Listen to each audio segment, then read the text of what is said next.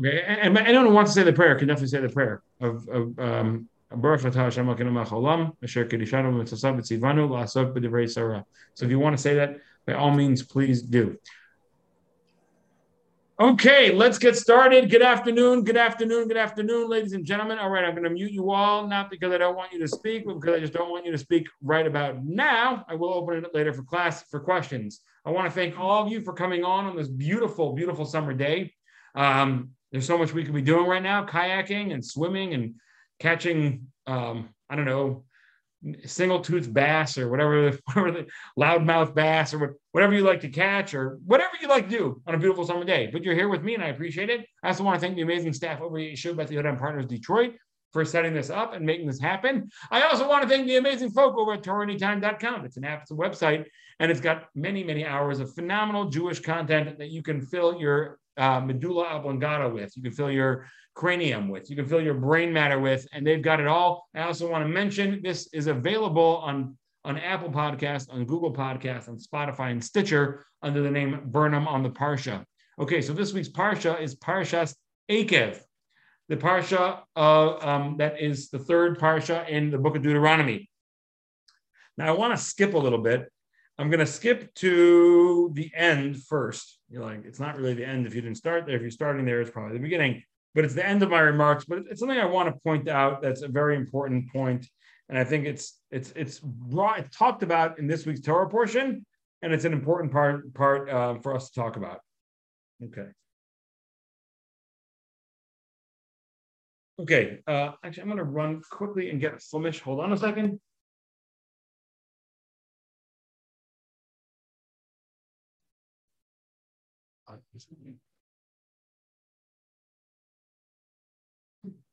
Okay, here we go. Deuteronomy, chapter 12, verses 20 and 21. Chapter 12, Parak Yud Beis, Pasuk Chaf and Chaf Aleph. Okay, here we go. In Parshas Eikev. What did the Torah say there? What does the Torah say there, you're wondering? Well, wonder no longer, because I will read it to you. Ki yarchiv Hashem Elokecha es gvulcha. When Hashem, the Lord your God, will expand your borders, kasher diber lach, as he spoke to you, va'amarta ochla basar, and you will say, I want to eat some meat. Ki sa'aveh nafshecha le'echol basar, because your heart will desire to eat meat. So b'chol avas nafshecha tochal basar. Go ahead, to your heart's content, eat meat.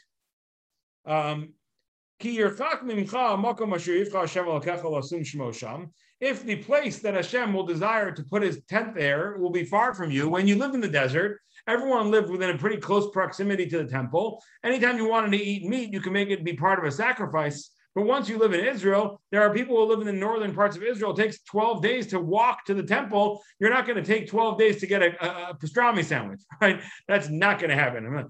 It's to die for. The pastrami over there is to die for. It's to die for, but it's definitely not to walk even 2 hours for. All the people who say they would die for a piece of pastrami are not walking an hour for a piece of pastrami. They'll stand in line for an hour often for a piece of pastrami, especially if it's cool. Like obviously there's like these new restaurants that at different times, like a restaurant will become the hip restaurant. People were waiting 2 hours outside to get the cronuts from this bakery, or the cronuts were like a fad. The croissant donuts. It's like basically like a donut with more fat and more butter and more sugar. Oh wow, let's wait online for 4 hours to get these cronuts. And people will wait outside online for a lot of meat, but people generally will not run an hour or two to get meat. But anyway, the bottom line is, in those days, people lived 12 days away from the temple. So you were not taking a 12-day road trip to get a pastrami sandwich. So what should you do? Again, in the temple times, you could always just walk a few minutes and you'd hit the tabernacle and you could bring an offering and you could use the meat from the offering as your pastrami sandwich. However, let's say you live in the northern Galilee and you live a 12-day walk away. So what are you going to do? And the place that Hashem decided to put his name there will be too far for you to reach. You won't be able to make it into an offering. And you shall slaughter from your cattle and your sheep that Hashem has given you, as I commanded you. And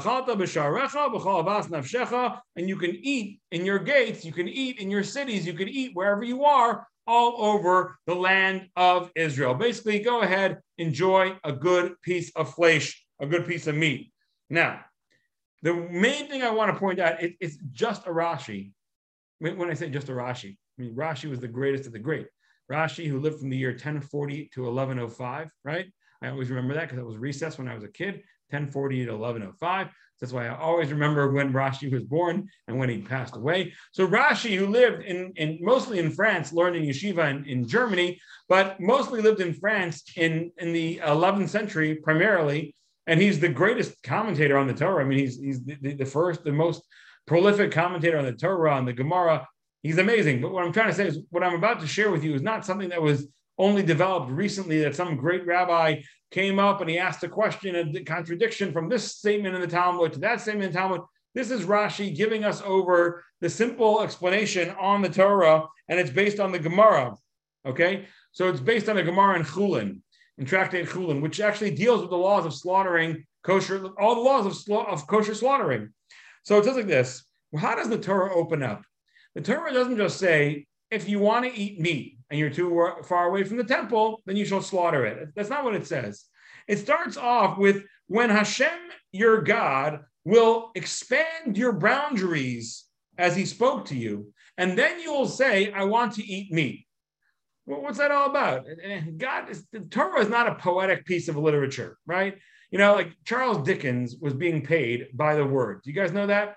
You want to know why Charles Dickens wrote with so many words? Because he was getting paid by the word. That's why when you read Oliver Twist could be a 15-page book, but instead it's spread out over many, many, many hundreds of pages because he was getting paid by the word. The Torah is not getting paid by the word. The Torah, when Hashem wrote the Torah, he was not getting paid by the word. And because of that, God does not use a language that's just unnecessarily flowery or beautiful. God uses very specific language. So what is the language? It says, when God will expand your borders, when God will expand your borders. Why doesn't it just say, when you have meat and you want to eat it and you're too far from the temple, you slaughter it? So Rashi tells us, let's read it inside. When Hashem will expand your borders, Limda Torah derech eretz, the Torah is teaching you derech eretz, the way of the land, i.e., proper etiquette for life. Right? The Torah is amazing. The Torah has everything in it. The Torah hafoch ba, the kula ba, flip over it. There's everything. Flip around. Anything you need to figure out where it is, just look around. You flip enough pages. Here we go. Boom, boom. Where's that? Over here. No, go this way. Look around. You'll find everything in the Torah, including etiquette. So now the Torah is teaching you proper etiquette. And we'll see it's actually financial etiquette. Limda Torah derech eretz, the Torah is teaching you the way of the land. Shelo yisava adam lechol basar elamitoch rachavas yadayim v'osher. That you should only want to eat meat when you have great wealth and an expansive hand. So when the Torah is talking about when Hashem will expand your boundaries, it's talking about, what does that mean when Hashem expands your boundaries? If you live back in the day, let's just remember 2,000 years ago, 90% of people were involved in agriculture, which is just a mind-blowing statistic. Let me say that again. 2,000 years ago, 90% of people were involved in agriculture, which is just a mind-blowing number. Let me say it again. 2,000 years, no, I'm kidding. But it's true. 2,000 years ago, 90% of people were involved in agriculture, right? So if I was looking at this Zoom right now, I would say the majority of you were either farmers, retired farmers. I mean, but that's not the case. In America, it's about 3%.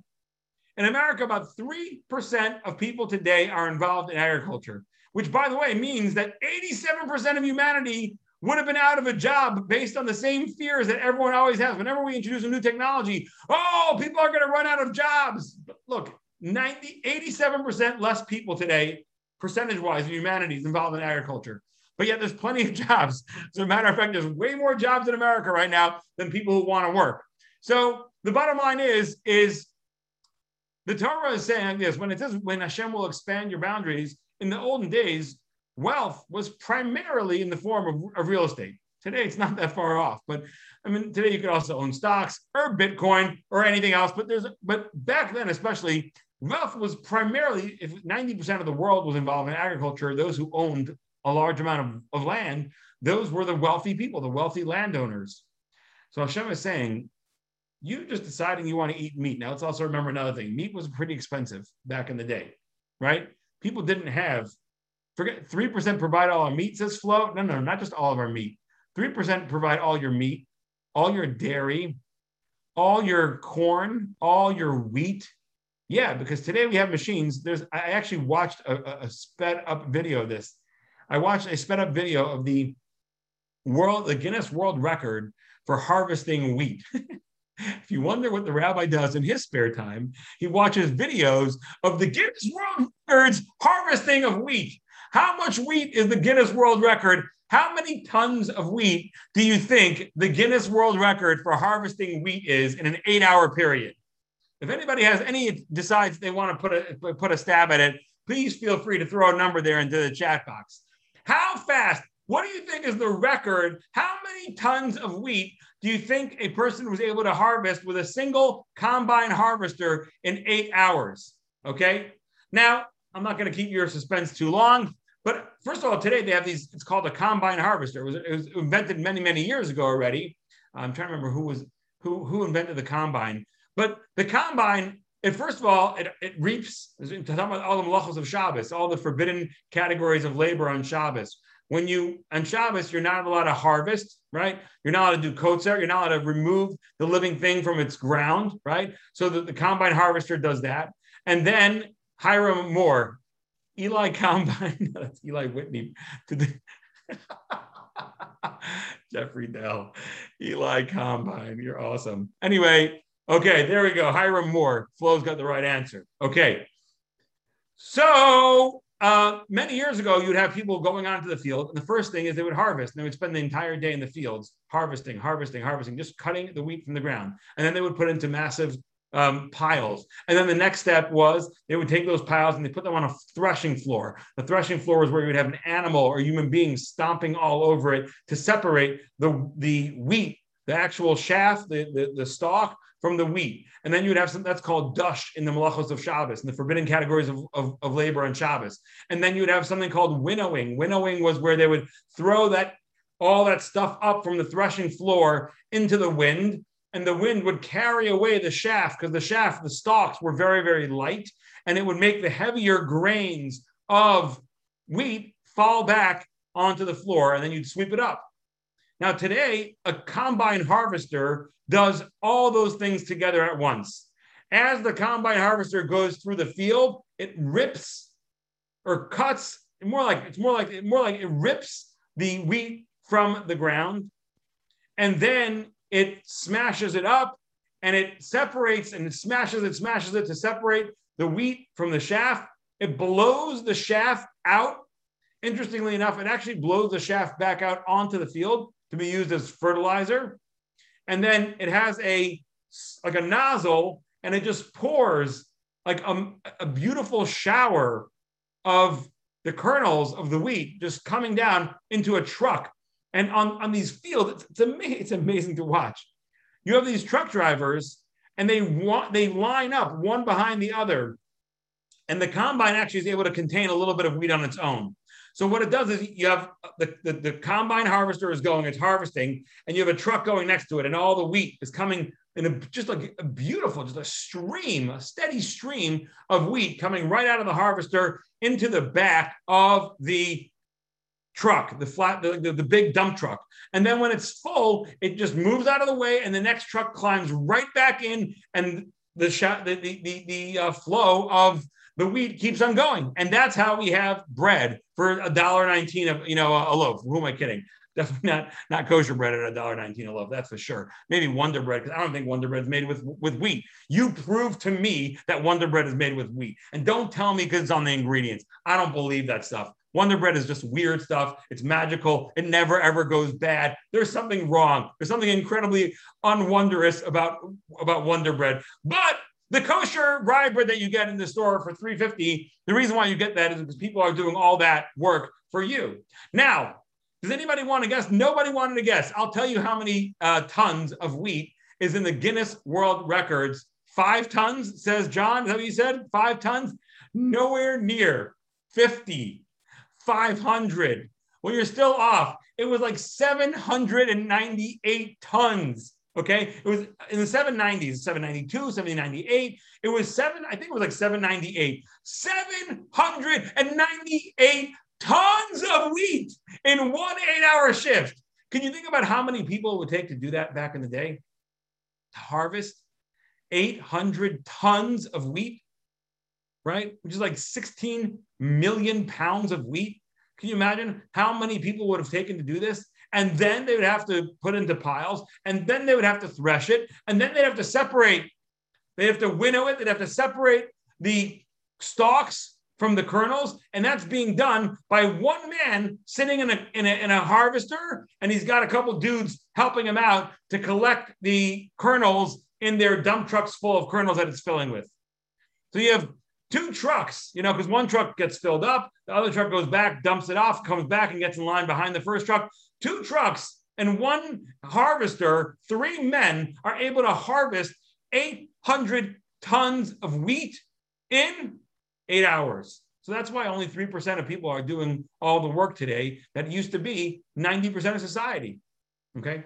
So anyway, getting back to where we started, the way you had wealth in the olden times often was through land. And again, today people become very wealthy through real estate as well. Baruch Hashem, it's an incredible way for people to make and retain wealth. However, back in the day, it was certainly the case.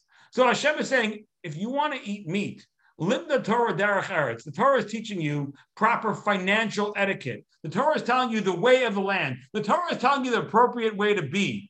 Shelo yisave adam lecho basar. Do not want to eat meat. Meat was a luxury even back then. Today, meat is more expensive than chicken.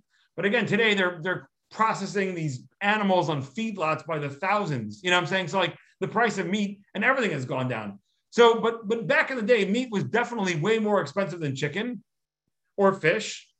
And the Torah is saying you should not expect to eat meat unless you've got the wealth, unless you've got the money. Don't even have a taiva. Don't even have a desire to eat meat unless you've got the wealth. And why is this such an important class for today? Why do I want to bring this up? Because I feel like today we live in times of incredible affluence, which is a great bracha. It's an incredible, we live in times that are so blessed.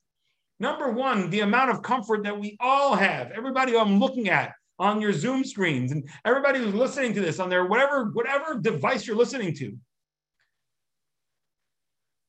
The insanely high percentage of us that have air conditioning and heating, right? And pantries full of food. And refrigerators full of food.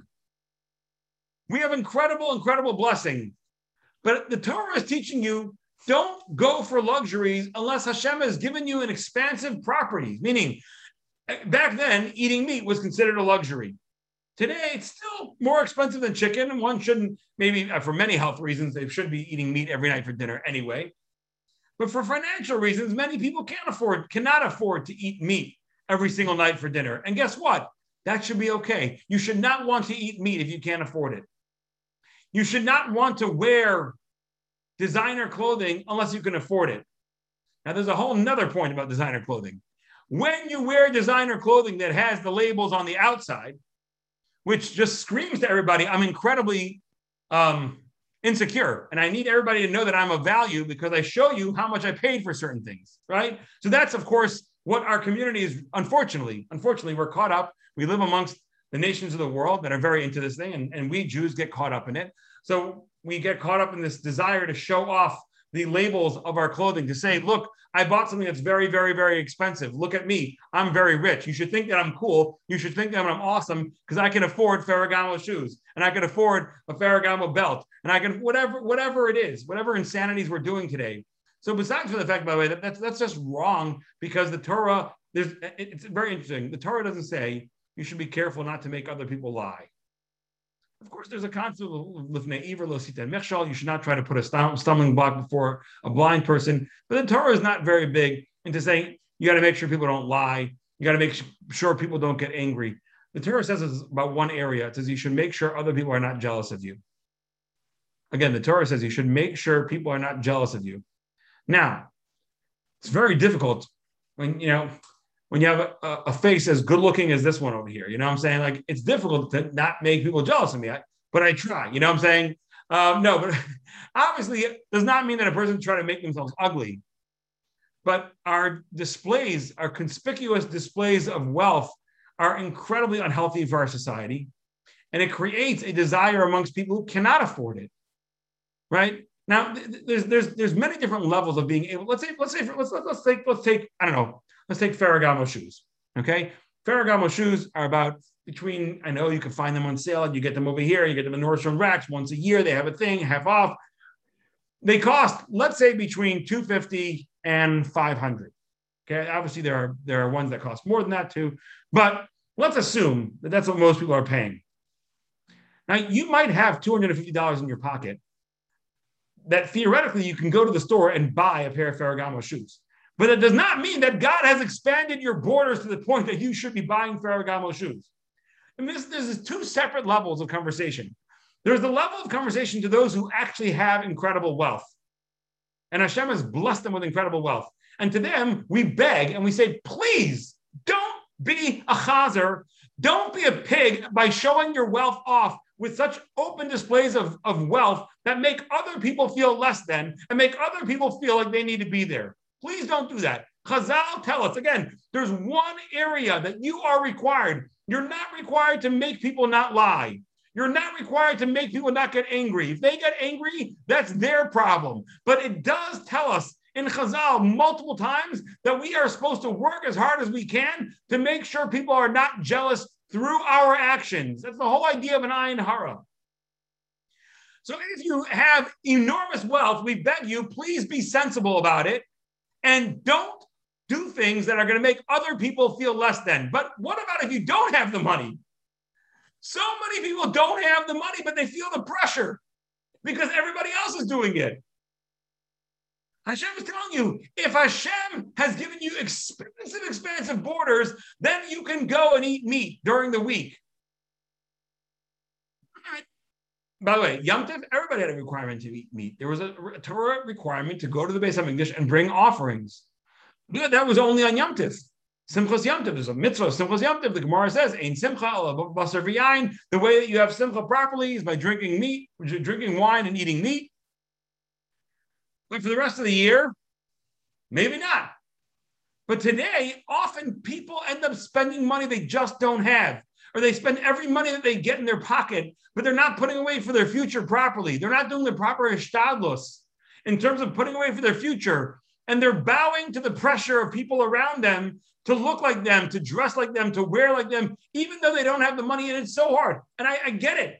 I get it totally. I'm not trying to ever, God forbid, there's not a judgment of anybody who does anything that I'm describing, right? What I'm just saying is when people, Hashem is telling you, don't spend the money you don't have. Now, of course, it's not even talking about don't spend money on credit cards when you have no money to back it up. That's for sure the case. But I'm talking about even if you have a couple shekels in your pocket, don't go and buy something expensive with it. Put it away. Learn the beauty of saving. Learn the beauty of putting away for your future, which is the responsible thing to do. You're going to have to marry off kids one day. And if your kids are married off, you're going to want to help them marry off their kids one day. And you're going to have to be retired one day. And hopefully you'll live, today we can retire at 65. Back in the day, a person retired at 65. The average, when they opened up Social Security, the average lifespan was, 67, 69. So you retired at 65 and you were dead by 69. Today, Baruch Hashem, the lifespan is just much, the average lifespan has gone up. This past year, unfortunately, the lifespan in America went down because of COVID and because of drug overdoses. But the reality is that the lifespan, Baruch Hashem, today, so many people are living healthy until 95, 100. You got to take care of yourself. No, I'm going to buy myself a pair of Ferragamo shoes. You put away that $450 now, right? You put away that $450 now. Do you know what it could be by the time you retire? You're a 28-year-old kid, and you just want a pair of Ferragamo shoes. You put that $450 away now. By the time you retire at 65, right? That $450 could be $5,000, $10,000. So the Torah is saying, it's an amazing thing. The Torah is saying, listen, don't indulge in luxuries unless God has really expanded your borders. Don't spend money you don't have. And again, if you do have it, don't make other people feel the pressure to spend it too. Anyway, but that's a longer conversation for a different time. But that's really, I think our community really needs to work on this. I feel like our community is unfortunately often, we spend too quickly. We spend money we have. We don't learn to appreciate the joy and the beauty of putting away money. Giving away charity for sure is great. That's also great.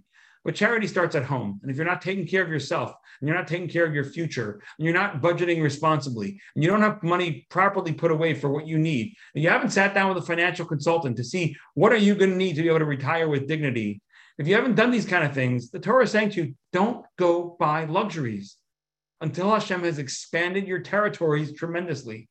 So I kind of went out of order. Now let's go back into the right order. Okay. One other important thing, by the way, about those psukim. The Torah there says that when it comes to, let me just read one more thing. It says, so you live far away from the Beis HaMikdash, and you're not going to be able to make it to the Beis HaMikdash. So what should you do? It says, V'zavachta mi bekarcha u'mitzoncha, asher nasan Hashem elecha, you shall slaughter from your cattle and from your sheep that Hashem has given to you, ka'asher tzivi sicha, like I commanded you.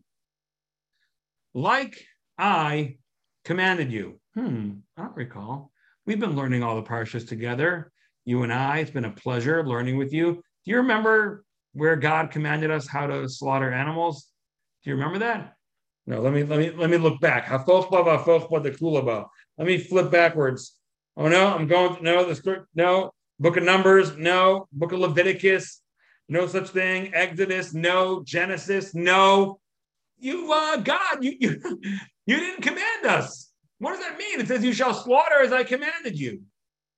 The sages tell us this is one of the very most prominent proofs of the oral law in the written law. Meaning, in Judaism, we believe that there's two Torahs. There's the Torah Sheba'al Peh and the Torah Shebeksav, the written Torah and the oral Torah. Now, we'll get to in a moment why it's so important to have two different forms of Torah. But we believe that the majority of the Torah, the vast majority of the Torah, is the oral Torah that was not written down. Kind of like you have an iceberg. So on the top of the iceberg, you have a little bit, but beneath it, there's way, way more of the iceberg is beneath the water than it is above the water. We all know this, right? We've seen the pictures of like what an iceberg looks like below and above, right? So the same thing with the Torah. We have the written law, the written Torah, the Torah Shebechsav, that's written down. It makes up of the 5 books of Moses. If you want to go to Tanakh, you got the Nevi'im and the Ksuvim, right? So there's the 11 books of the Nevi'im, the 9 books of the Ksuvim, right? Or the 8 books of the Ksuvim, right? Yeah. That is all we've got in the written law. Now, what do we have in the oral law? We have bookcases filled. Bookcases and bookcases and bookcases. Thousands of books. Now, of course, they're not oral anymore. They're written down. And there's a famous story about when it became written down. We know the history of that. But the bottom line is the Torah was very much given with an intention that it should be oral and written. It changed in the days of Rabbi Yehuda Hanasi, Rabbi Yehuda the Prince, who realized that if we kept keeping it as an oral tradition, we would lose it as we got dispersed out throughout the Gullus. And now we live in a world also where I can't remember phone numbers of anybody besides, I think, my wife and like one of my brothers. I don't know anyone's phone number because I use a phone. I don't have phone numbers on my phone. It's all on my phone. So we've definitely lost our ability to remember things in a major, major way. So Rabbi Yehuda saw that people were going to lose their ability to remember things. So he started writing down the oral law. But the Torah originally was supposed to be an oral law and a written law. And the reason for that is because Hashem wanted the experience of learning Torah to be dynamic and alive and vibrant, like we're doing right now. We're interacting. I can see you if you got your camera on. I can talk to you. You can hear me. You can chat questions to me, right? After the class, I'll open up the mics and everyone can talk and ask questions. That's the way the Torah was intended to be. So it should be a living experience from teacher to student and from student to teacher. There's so much value in those live interactions between a student and a teacher, where a student ends up asking a question that the rabbi never thought of before, and maybe comes up with a whole new explanation. This happens to me all the time. People ask me questions that I've never heard before, which is amazing because you'd think by now almost all the questions have been asked. But no, there's infinite depth to the Torah. There's infinite facets to the Torah. And you have a question on the Torah that I probably never heard before. And when you ask me that question, I can think of a new answer that I never thought of before because I never had the question before. But now there's more Torah, and Torah becomes more robust and more beautiful. And by you having me teach it to you in person, you can ask a question. You can make sure you get it right. I can make sure to check for understanding. So the Torah was meant to be a living discussion, not a bunch of dusty books on a corner, which is why Hashem said, I'm going to give you the written law, but it's going to have a fraction, and then you're going to discuss it, and you're going to have much more law that it's outside of the book than inside the book. How do we know it exists? How do we know there's such a thing as the oral law? There are a lot of different hints to it in the Torah, and this is one of the most prominent ones. Hashem says, and you shall slaughter your animals as I commanded you. But yet it's not anywhere in the 5 books of Moses where God commands us the laws of shechita. And the laws of slaughtering are pretty intense. There's an entire tractate dealing with the laws of preparing meat, basically. So the bottom line is, this is another hint in the Torah where the Torah is saying to you, wink, wink, there is an oral law that comes along with this. And I'm telling you, you shall eat meat, you shall slaughter meat as I commanded you. Where did I command you? In the accompanying oral law that was given with the Torah. The 90% of the Torah that was actually not written down, but was given over word to mouth, orally transmitted from generation to generation for thousands of years. Okay, now I already made a bracha, by the way, so.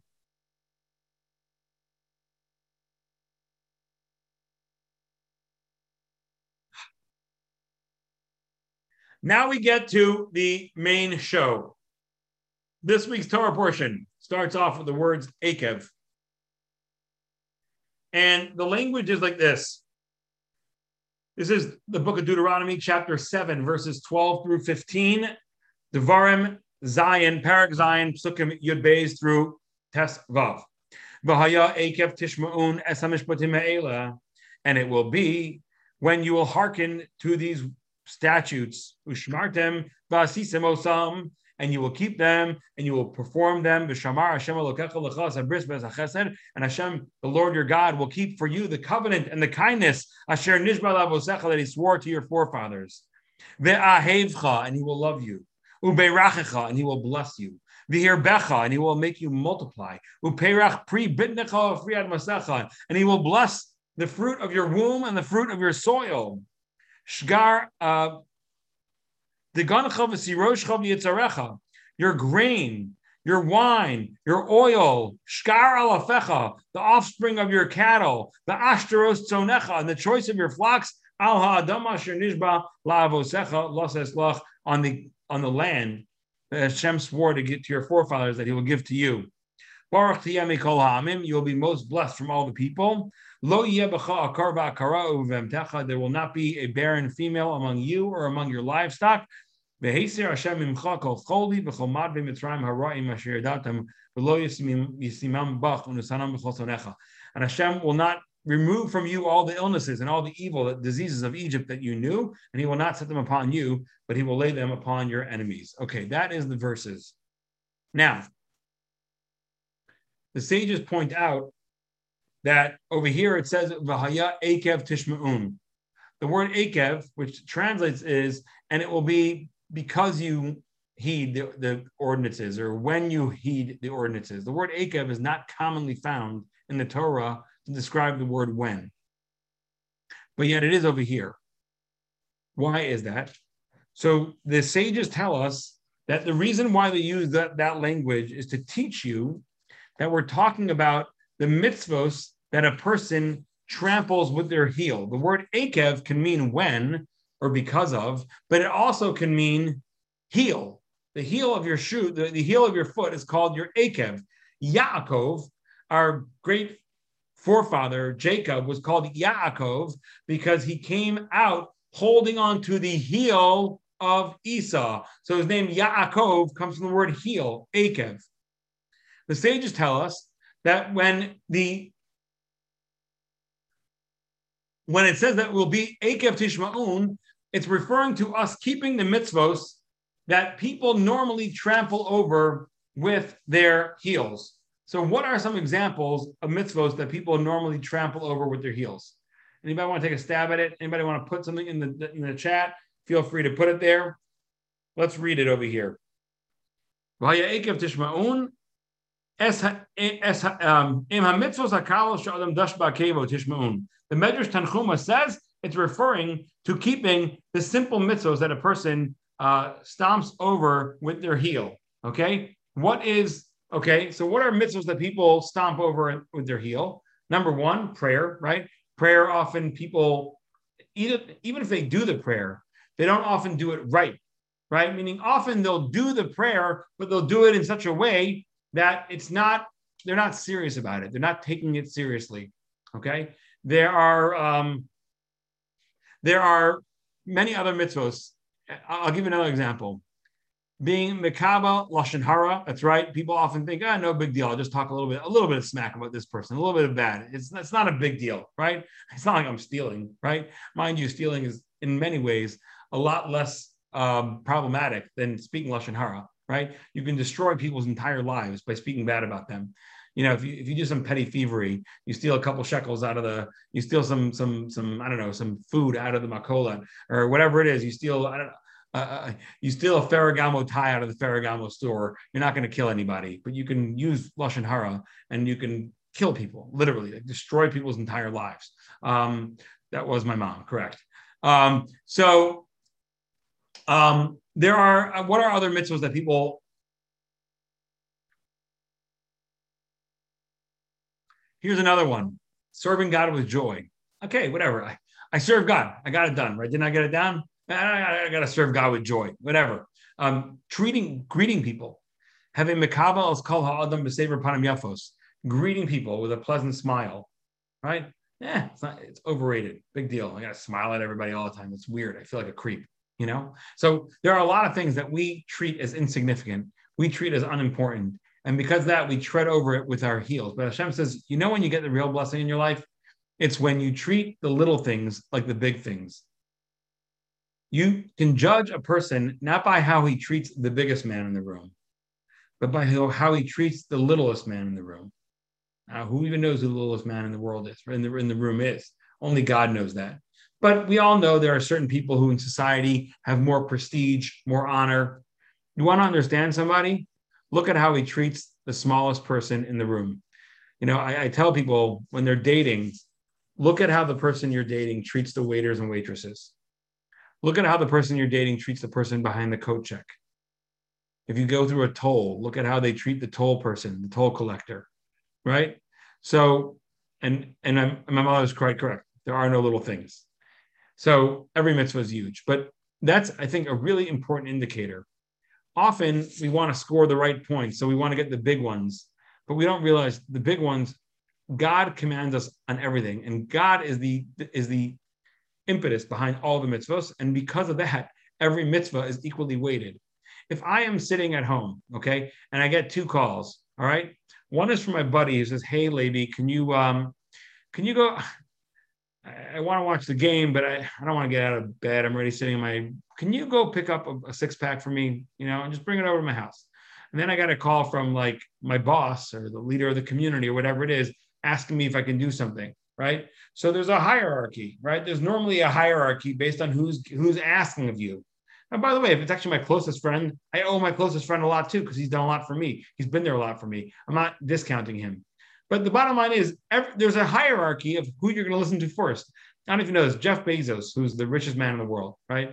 Who, I don't know why people are giving a hard time that he went to space. And they're like, oh, we need to tax all the rich because they went to space. Like, dude, he just did all your work for you. He did so much development work on putting a spaceship into the orbit that NASA now does not have to do, right? And if he wants to use his money, he can blow it for anything. I'm not saying Amazon is innocent. I think Amazon does a lot of wrong things, but the fact that wealthy people have money should not be the reason why we should be taxing them. That being aside, Jeff Bezos has a thing where you can send an email to him. I believe his address is bezos@amazon.com, okay? You can send an email to him.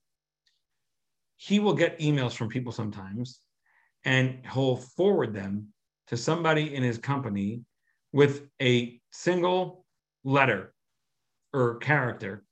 He'll forward them an email with just a question mark. Now, if you work for Amazon and you get an email from Jeff Bezos with a question mark, you know what you do? You drop everything and you get right to it, and you make sure you get him a very thoughtful and well-researched response within 24 hours. That is part of being in the Amazon upper ups. You get that question mark email from Jeff Bezos. You drop everything. You can be on vacation with your family in Florida. It doesn't make a difference. And that, now, again, I'm not saying that's right. I'm not saying that's the proper corporate culture, but that is what Bezos does. Okay? Now, the crazy thing about the mitzvos, they all come from Hashem. It's not like there's a hierarchy over here, right? It's not like there's a hierarchy. There's no hierarchy. Hashem sends us all the mitzvos. And Hashem didn't say, this one take more seriously or that one take more seriously. And often the one that's easier for you is harder for someone else and vice versa.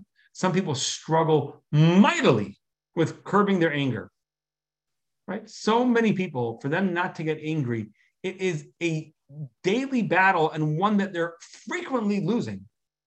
Frequently. And this is their battle in life. Their battle in life is to not get angry.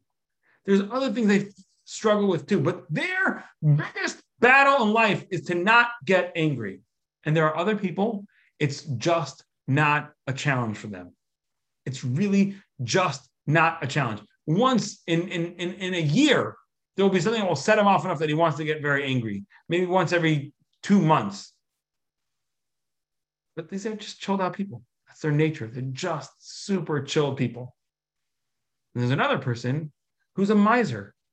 He just can't give charity. There are so many people, by the way, it's amazing.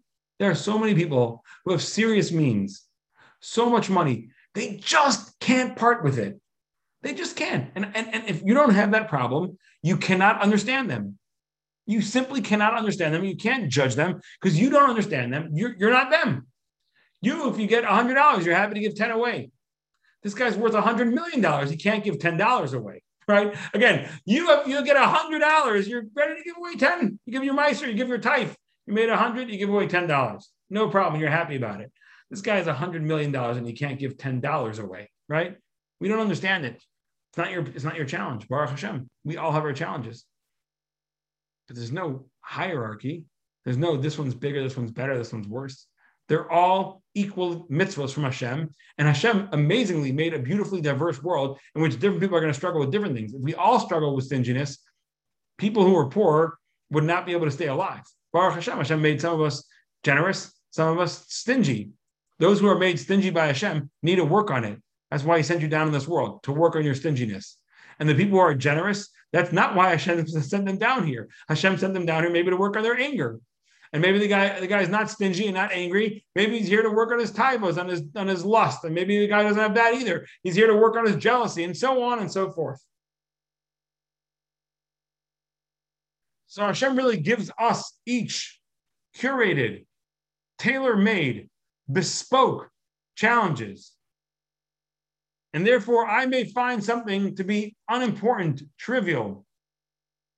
That's probably a sign that it's not unimportant and trivial in my life, right? There are Bono Shalom specifically, if I don't find davening inspiring and meaningful, and I just walk all over davening. Yeah, I'm there, I say it, but I don't care. I'm not listening. I'm not thinking. I have no idea what I'm saying. I'm just treading over it all day.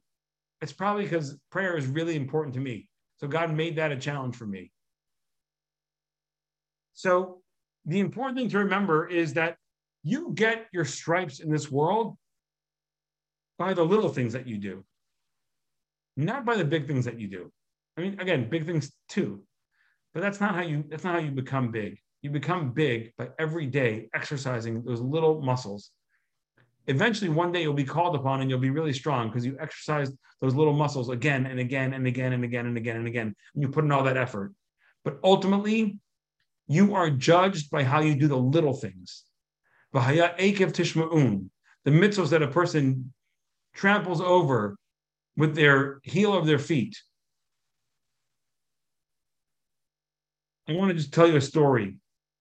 Well, before we get to the story, there's something called the butterfly effect, right? What's the butterfly effect? So there was a scientist who wrote a paper in 1972. His name was Edward Lorenz. He was a MIT meteorologist, and he wrote out a paper called predictability. Does the flap of a butterfly's wings in Brazil set off a tornado in Texas? You like that? Butterfly in Brazil, tornado in Texas? Yeah, I noticed. I'm sure you did too. Okay, good. So that was the question. Does the flap of the flittering butterfly's wings in Brazil set off a tornado in Texas? And the basic idea was that sometimes even one butterfly flapping its wings here causes an eddy in the wind, and then that eddy ends up spinning into another one, colliding with another one, making some sort of storm, which brings down the temperatures, which ends up. He goes through a whole process. If you'd like to read the paper, it's very easy to find. Just put in Google the words the butterfly effect. But again, it was written in 1972. Now, by the way, how did he get to this? Because he himself was writing a paper on something, and he had done the data, he had done the crunch the numbers a bunch of times, and now they were showing up as totally the wrong numbers on like some kind of weather model.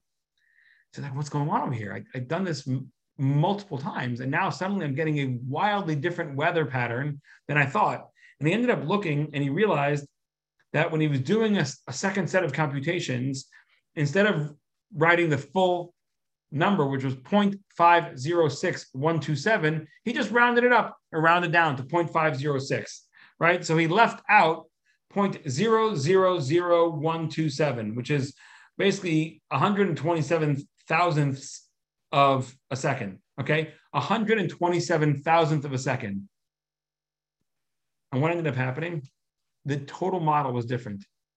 And he realized that such tiny, tiny little minute things can end up having such a massive effect. So let's tell a story. I've said this story before, but it's a story that bears repeating. There was a teacher who taught in a school, art school, taught high school art for many, many years. Middle school.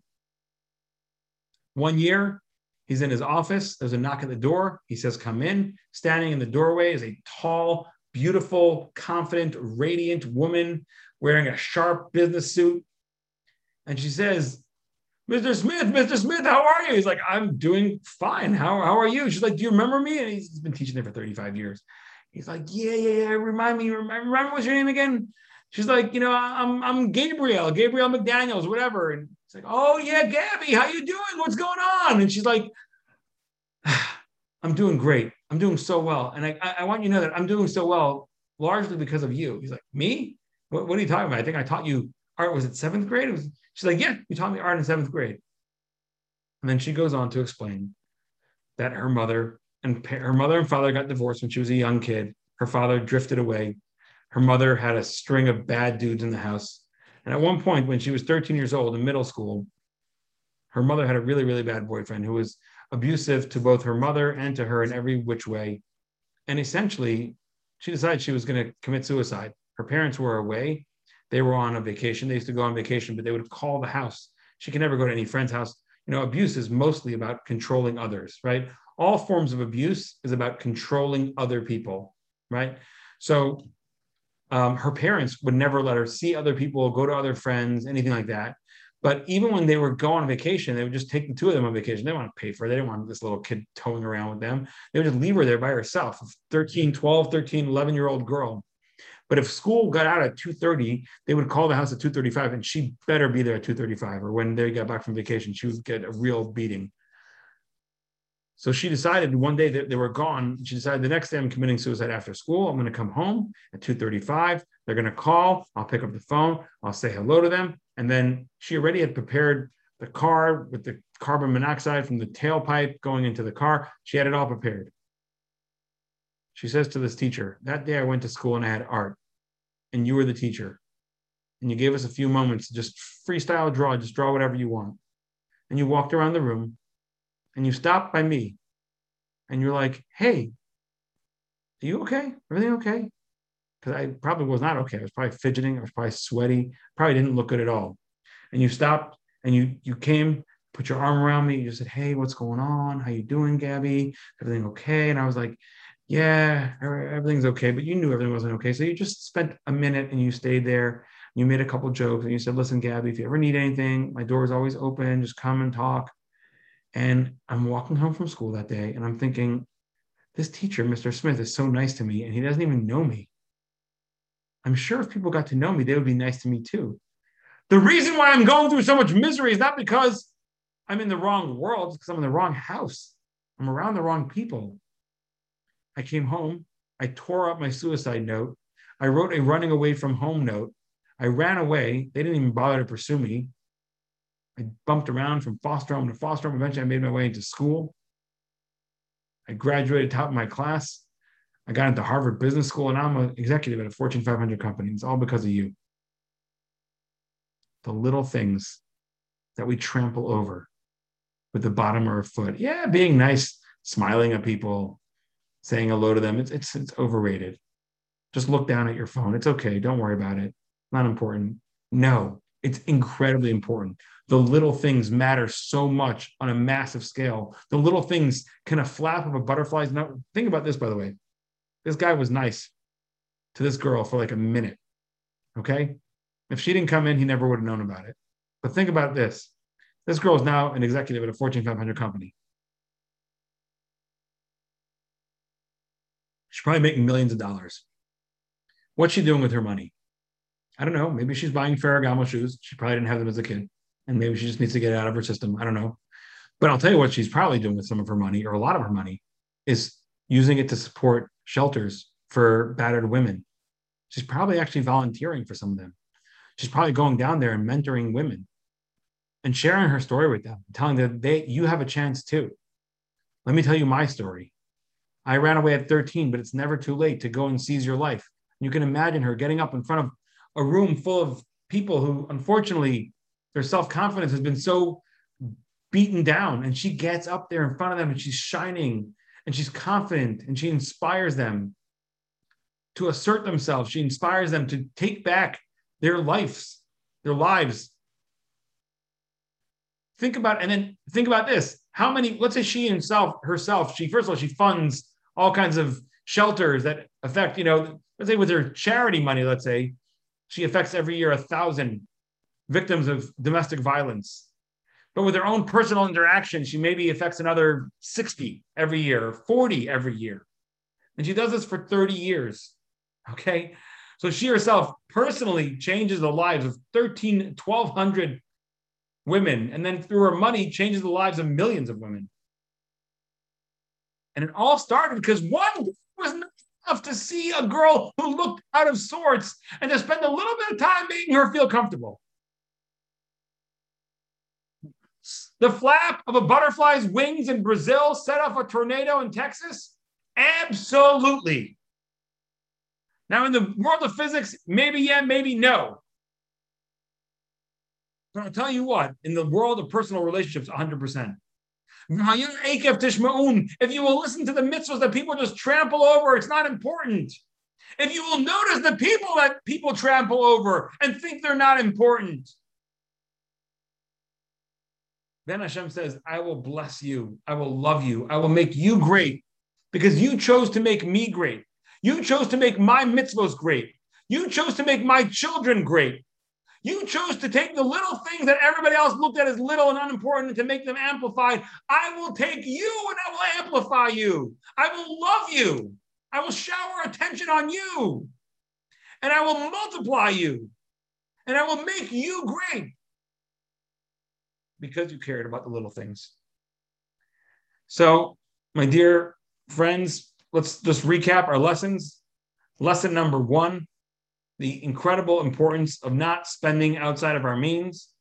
HaKadosh Baruch Hu gives us all financial situations, and those financial situations often fluctuate throughout our lives. But the ability to remember that we should only be seeking out luxuries when Hashem has expanded our boundaries and we've got incredible wealth. And even then, we have to be so careful to do it in a way that we're not offending other people and we're not making other people jealous and we're not making other people feel less than because they can't afford to do what you're doing. Number 1. Number 2, the importance of the Torah being a Torah that is both Torah Shebachsav and Torah Shebal Peh, the written law and the oral law, and why the oral law is so important. So the learning of Torah should be a living, breathing experience like we experience together every week when we learn together. It's so important that Torah not be something you just print off the internet. It's not enough. Obviously, it's great. Listen to classes on the internet.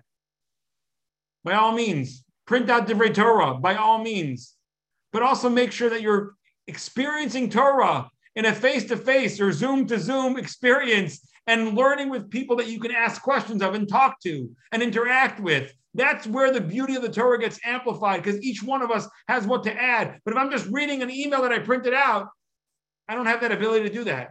Again, this is not to say you shouldn't print out emails. By all means, print out emails and read them at your Shabbos table, or you read them on your own time. But don't let that be a substitute for living Torah, which is why Hashem so deeply wanted there to be an oral law, which again was hinted to in this week's parsha when Hashem says, "You shall slaughter as I commanded you," even though there's no other record of the commandment. It's clearly in the oral law.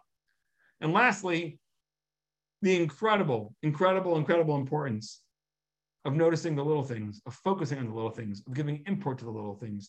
And the more we focus on the little things, and the little people, and the things that other people just walk all over, the more we make those things great, the more Hashem says, I will love you. It's a great line. Hashem says, I will love you for it.